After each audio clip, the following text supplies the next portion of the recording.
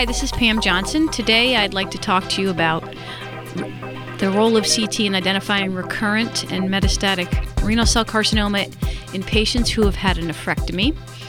And this talk is based on an exhibit that was written by Stephanie Kokwia, one of our attendings here at Hopkins, as well as Dr. Fishman and I, to show you the spectrum of findings when renal cell carcinoma recurs in the chest, abdomen, and pelvis, and in other locations as well. So a little background: according to the NCI, 64,000 new cases of kidney cancer in 2012. Of course, as we know, the management depends on the stage, the patient's functional status. Considerations include whether they've had previous renal surgery, as well as the histology of the tumor, the size of the tumor, and the options available for patients with renal cell carcinoma include nephrectomy, partial nephrectomy, cryoablation, radiofrequency ablation, or active surveillance. Following treatment, patients, of course, as we know, are followed with imaging, primarily CT, in order to detect recurrent or metastatic disease. And one of the characteristics of renal cell carcinoma is that metastatic disease and recurrence can occur many, many years after surgical treatment.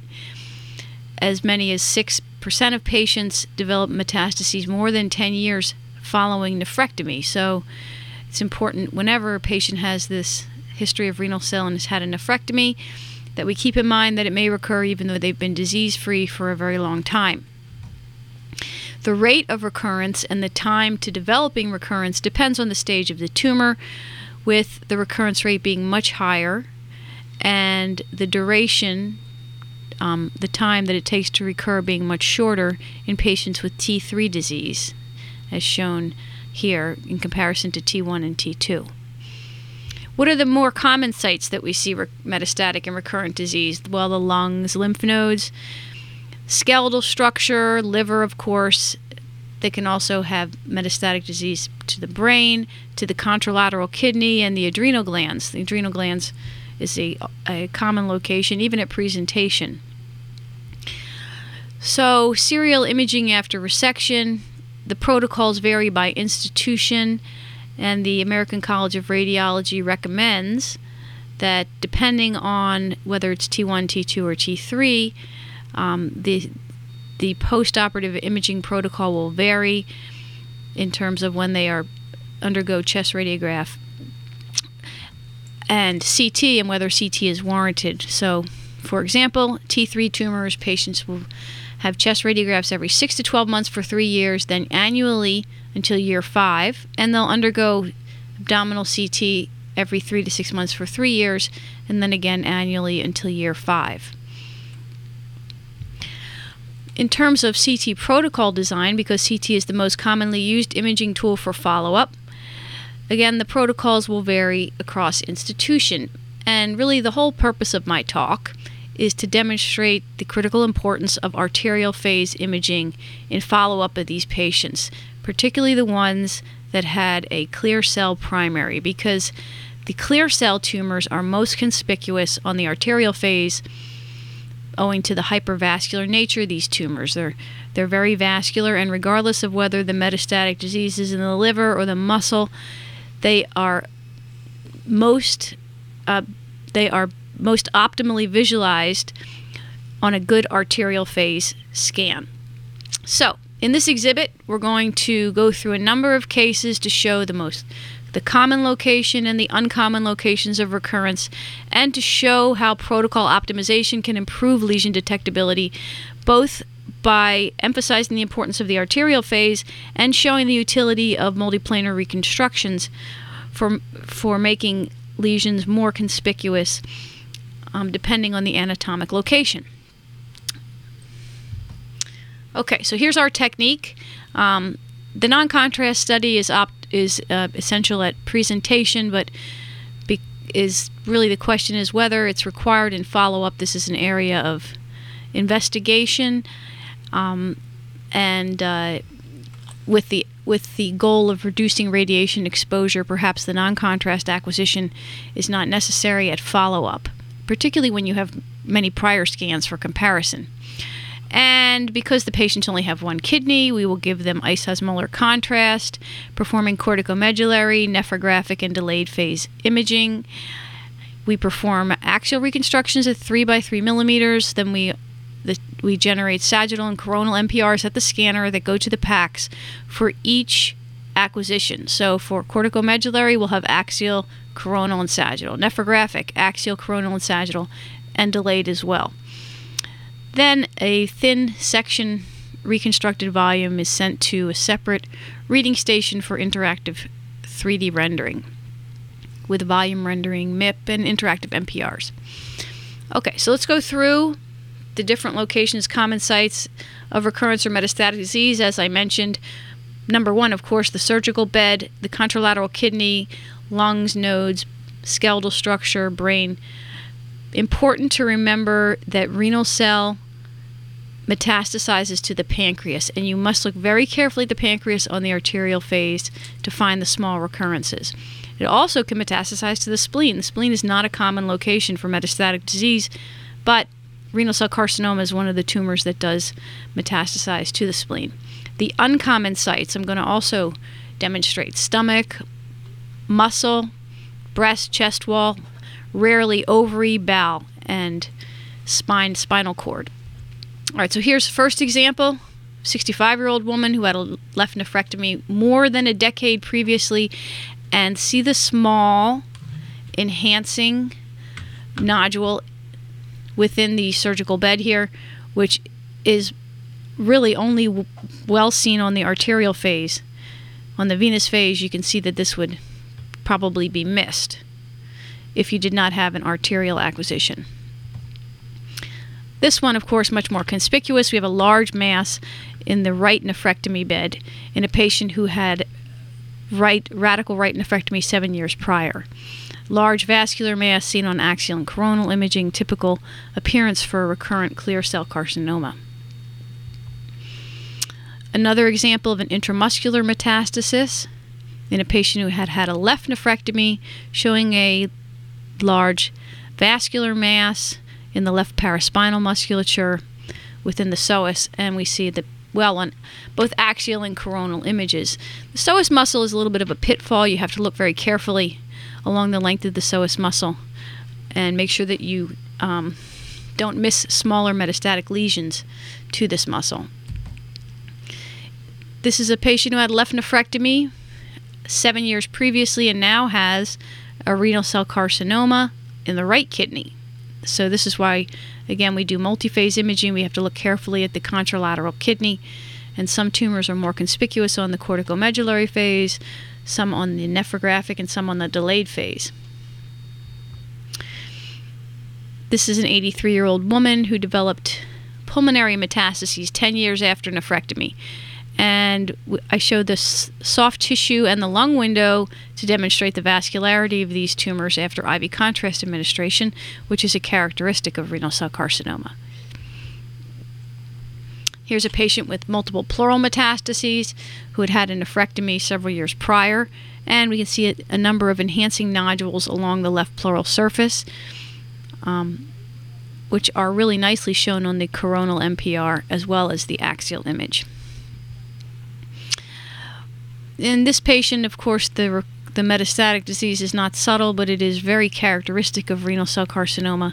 On both axial and coronal 3D renderings, we can see the vascularity of these tumors.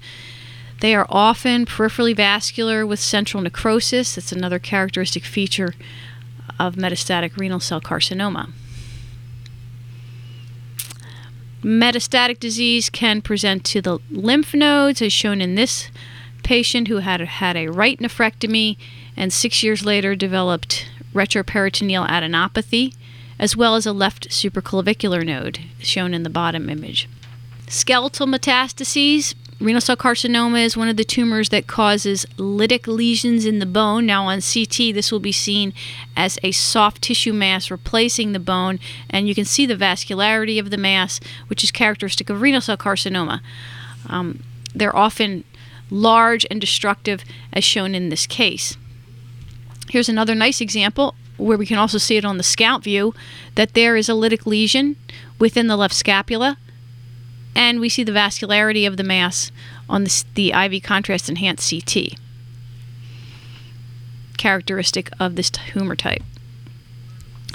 Now I show this case to demonstrate how the liver metastases are much more conspicuous on the arterial phase. This patient has both hepatic and adrenal metastases, widespread liver mets, but they are really best seen on the arterial phase, as the tumors have enhanced to a higher degree than the unenhanced liver. When the liver reaches its point of maximum enhancement, the tumors become much less conspicuous, both in appearance and in size. You can see that, for example, if we see this metastasis here on the right lobe is much larger than it appears on the venous phase, when the solid portion of the mass is now isodense to the liver. This is a nice example showing how subtle the small metastases can be unless you have a good arterial phase, and coronal multiplanar reconstructions are really helpful for identifying small liver lesions. You don't see anything axially. It's really important in patients who may have small metastases to the liver to take another look coronally, and in this case we see multiple small vascular mets throughout the liver, well seen on the arterial phase. Now we look on the venous phase and they are completely iso. Attenuating to liver, delayed phase, we still can't see them. In fact, the only other acquisition where we can see them is the non-contrast. So if you have a patient who can't receive IV contrast because their renal function is compromised and they only have one kidney, and you do a non-contrast scan, you still have to look very closely for any new hypodensities in the liver, any change in the appearance of the pancreas that might suggest that there's metastatic disease in these locations. Here's an 81-year-old man with brain metastases. We can see again, it's a vascular lesion in the frontal lobe, as well as edema in the contralateral frontal lobe, as there was another lesion more inferior to this.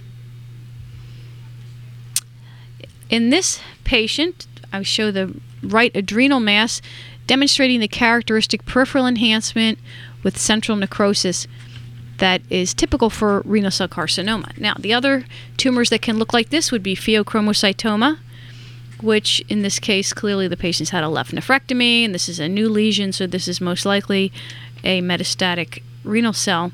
But if the patient presents, there can be challenges, for example, when the patient presents with the original tumor.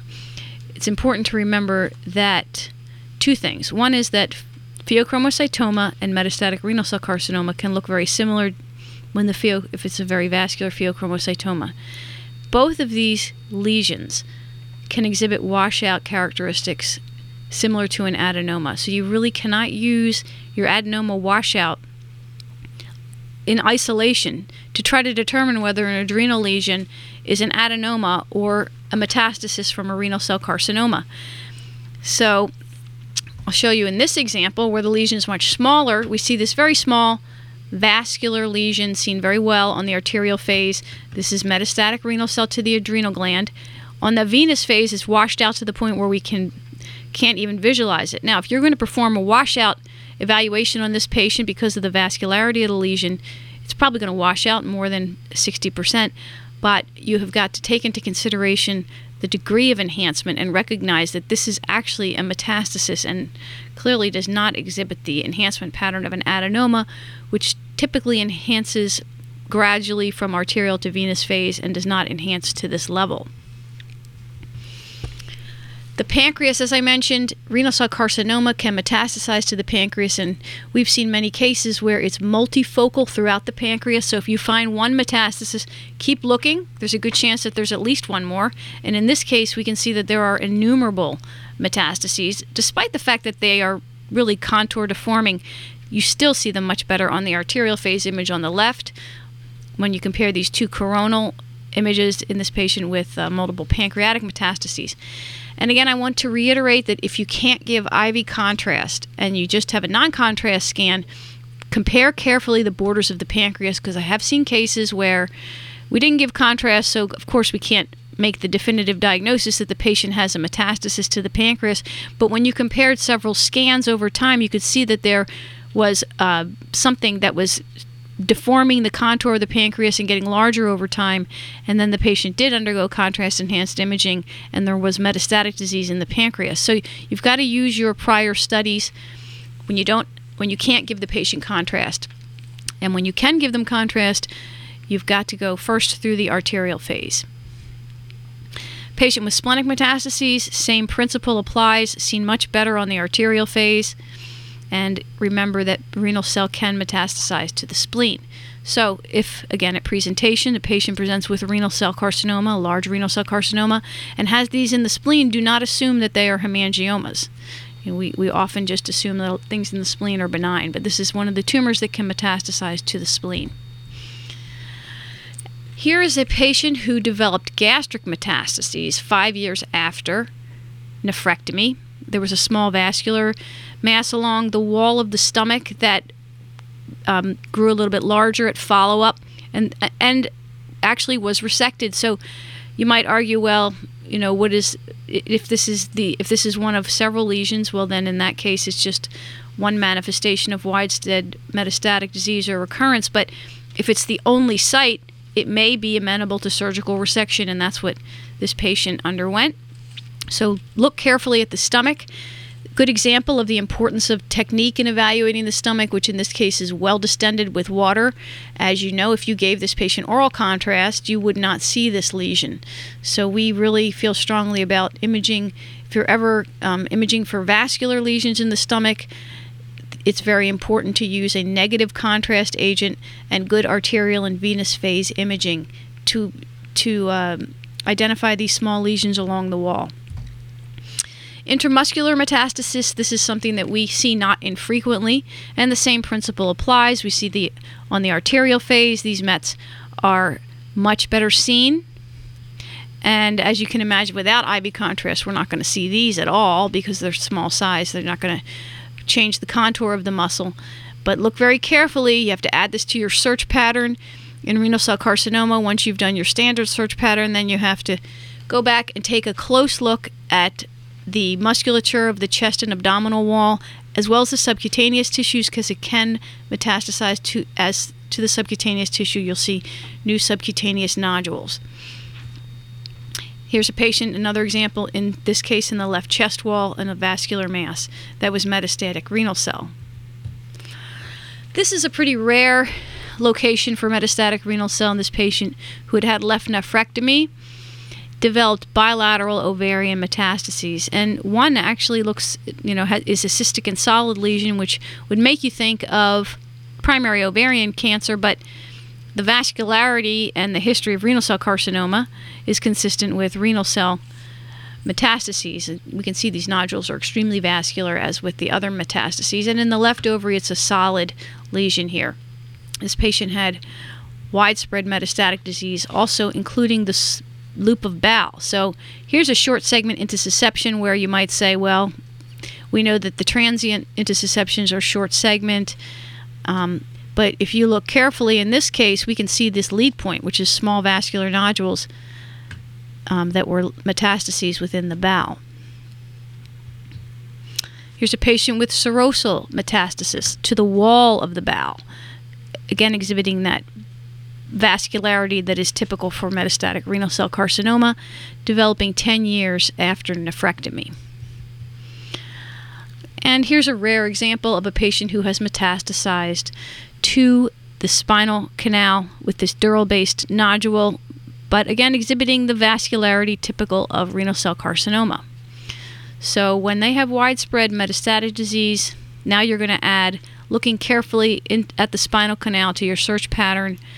Make sure that we're not missing something that could potentially be causing cord compression. In conclusion, I hope that I've emphasized 3 things in this talk. Number 1, the importance of arterial phase imaging, because you will miss lesions if you do not have a well-timed arterial scan, as I showed you in many different locations. Number 2, you've got to know where these tumors metastasize to and expand your standard search pattern to look in the muscles, the chest wall, the stomach, the spinal canal, these places locations that I've shown you that are a little bit atypical for other metastatic lesions. And number 3, the multiplanar reconstructions are really critical in helping you to identify some of these lesions. They'll be seen better on the MPRs. Thank you very much for your attention and have a great day.